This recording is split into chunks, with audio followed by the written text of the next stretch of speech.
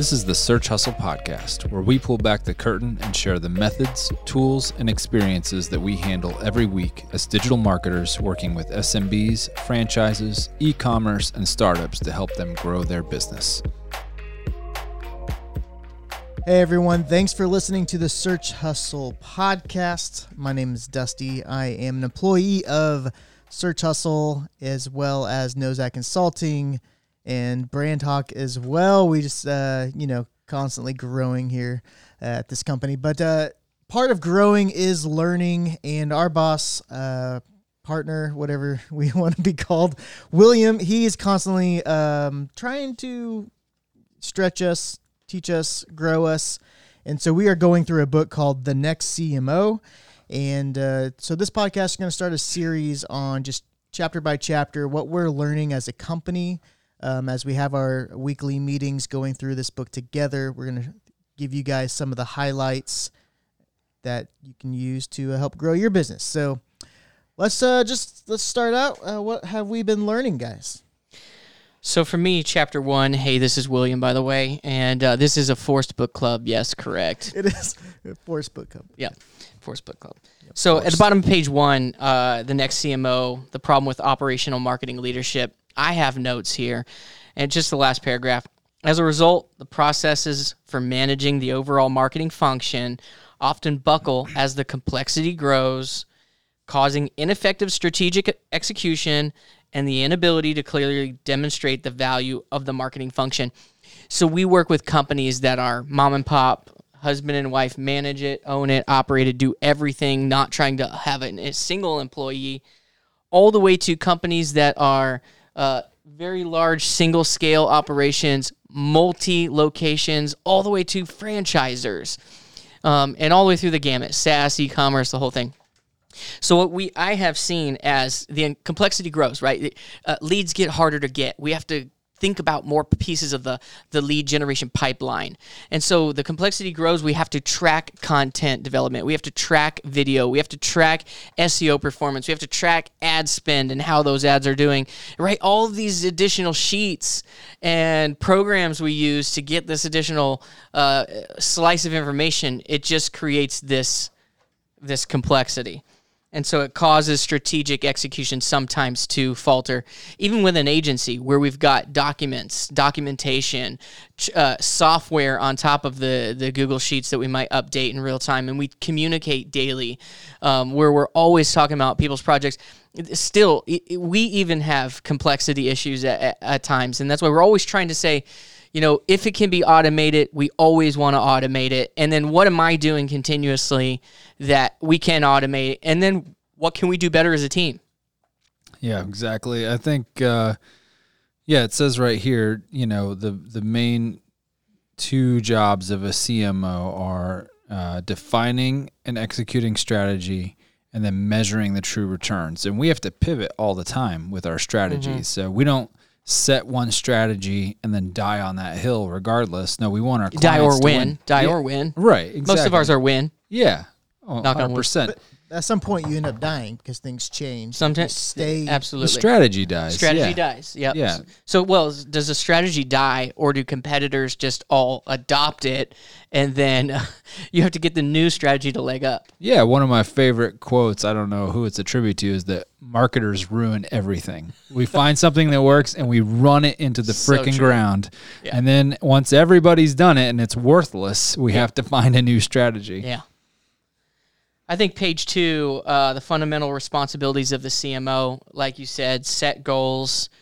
For us at our agency, Nozak Consulting, we're continuously looking at where is a client in the digital landscape, how can we move the needle, and at what cost points, and how far, what price points are they looking at?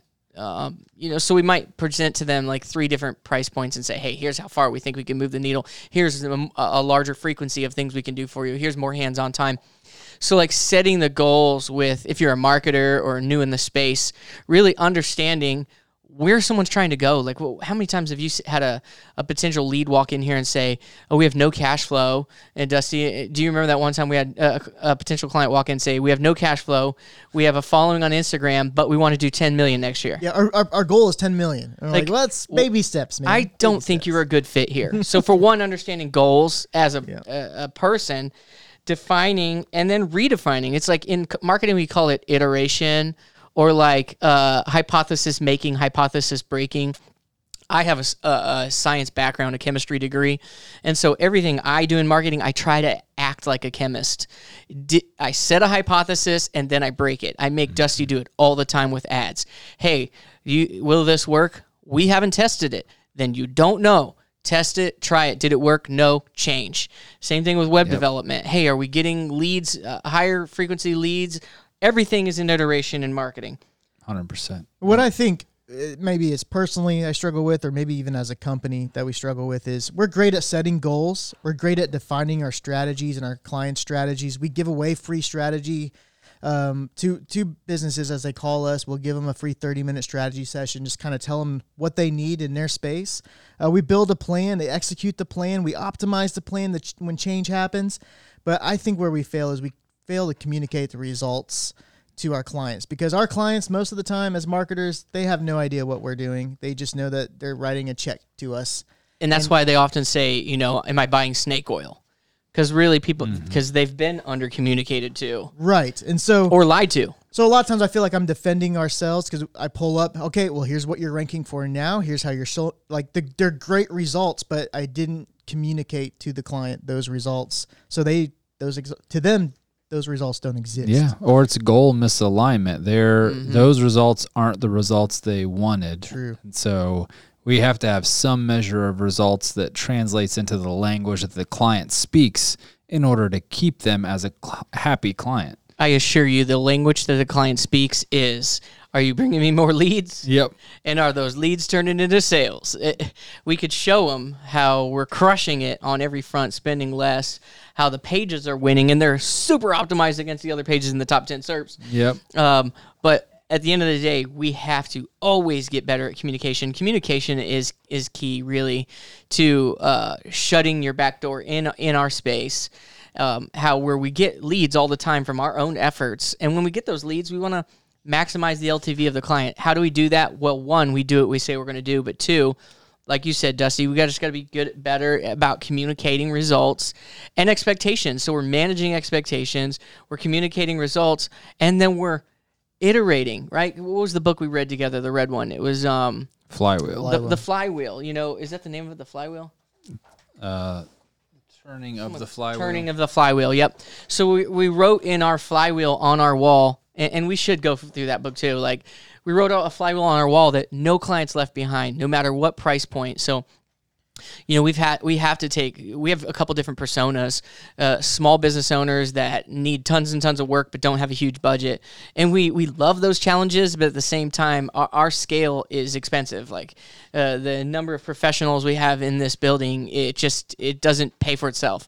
And then we've got another persona is like enterprise level business, where they have the money, they trust you, they don't really all the time have time to communicate, but they're hard because the competition also has big budgets and they've been in the game, and so you're fighting uphill sometimes.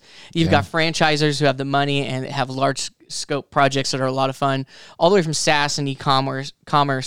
And so we're managing how well we're doing with the client, managing their expectations, and then moving our own needles in-house against their expectations. And really, what's the reality? After we get our fingers in this and get our hands dirty, how well are we doing?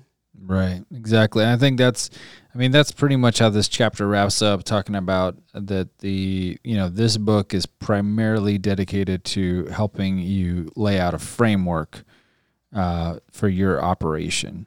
And so we look forward to going through the rest of these chapters with you guys and going through the recommended framework, sharing with you how we've adapted it to our operation, and going over some other scenarios, how you guys can adapt it, whether you're a one-man band or you're a growing agency. So we'll see you next week. All right, Dusty, take us out. Thanks for listening to the Search Hustle podcast. If you're interested in learning more about digital marketing and taking your knowledge to the next level, be sure to check out searchhustle.com, where we've got tons of free content, stuff that we use every week to market businesses, as well as our in-depth digital marketing course. Start your Search Hustle today at searchhustle.com. Tell me when you're good. Okay, so this is the addendum.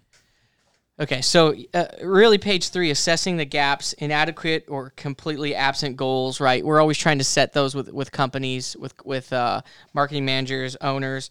And then in practice, many marketing teams either don't have clear goals or the goals aren't well communicated through the organization. That's when they come in and say, we make no money, we want to make 10 million.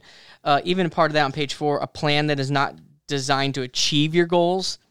So like we've scoped people out on what we're providing, but without that goal alignment, that's what that communication you're continually talking about is are we aligning with their goals? Yes, we set this plan out because sometimes the clients we get in here at an agency, they have no footprint, they have no foundation. So like year 1 often is like just to lay down the foundation for them, but then they're like, ooh, we want to dominate the SERPs. That's not reality, and usually in a year 1 or early on in a process, we have to keep helping them to understand that, look, you're still just trying to catch up.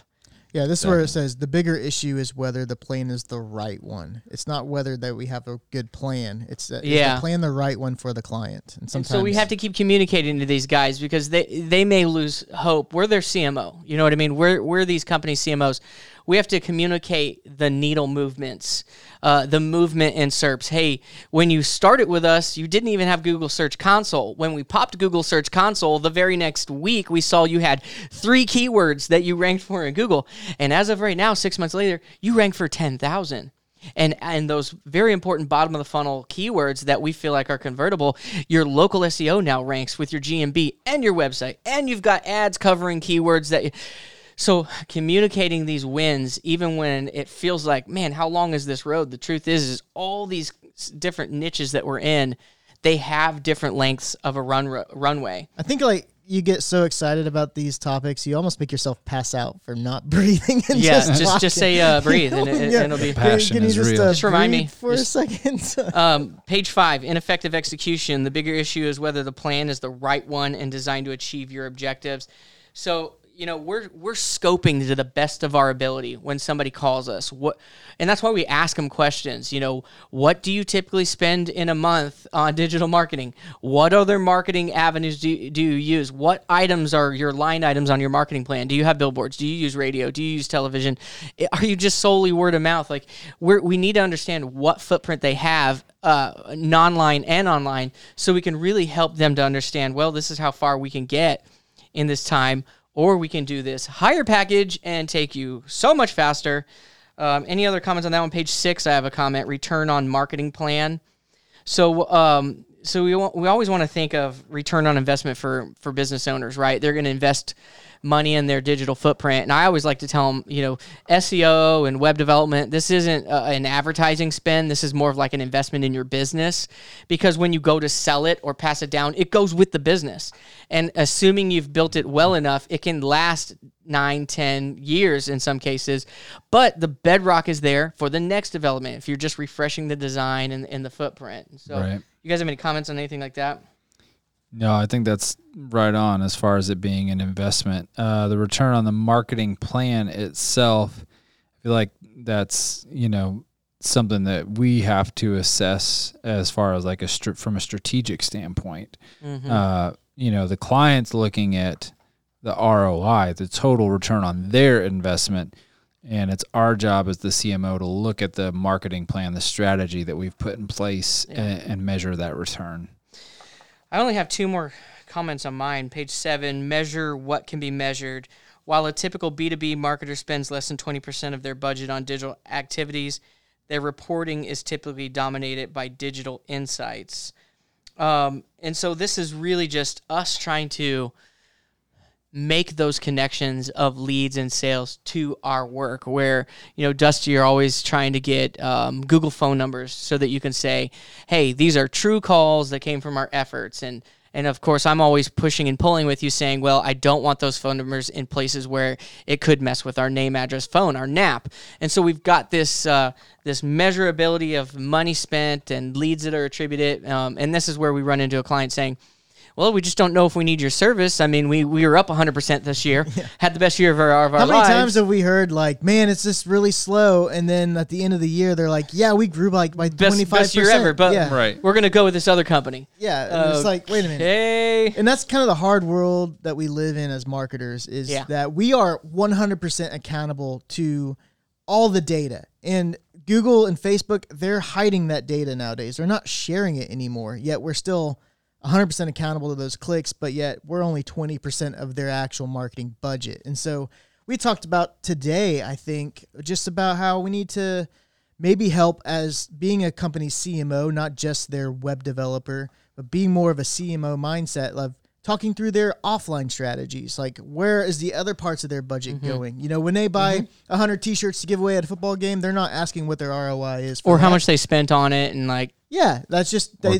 direct just mail. Known, you know, direct mail stuff. They're not like billboards. I mean, that's a huge radio ads. How much money do we blow on radio ads? Way too much money. I mean, think how many times they've spent, you know, money on shirts, like 100 shirts, and they just sit there in a box and like, you know what I mean? That's, oh gosh. That's okay. This all right. I have one last point. Oh man, shots fired. One last point. I may or may not have ordered a couple $1,000. There's worth of a shirts story there. that were had the wrong logo on them. Okay. Sore spot there. Anyway, last point here. An awareness campaign can take many months to move the needle. As a result, build. Content marketing efforts require consistent publishing, tweaking, promotion over a long period of time to build a real audience. Right, so that's really what we're taking on people with our clients with the digital space. One, we run a lot of ads trying to get leads down the pipeline quickly. Two, for other clients, we're managing email marketing to hot lists or lists that are coming in from the company. Three, we're managing their website so that the traffic that they currently get converts better and feels more confident to spend money with them. But also, additionally, if they have no footprint, we're creating content and pages that hopefully rank better for them wherever their buyers are, whether that's at the local, the regional, the national, the international, and then every other component, making sure that we're tracking it, looking at the data, seeing where the referrers and the traffic are coming from, making sure they're doing stuff in their social media, making sure if they've got a local presence that the GMB is getting posted to, that the reviews are getting responded to, that we understand what we're good at, what we're bad at, that people are getting, that we're doing surveying when we can. And all these pieces of the pipeline are the storyline.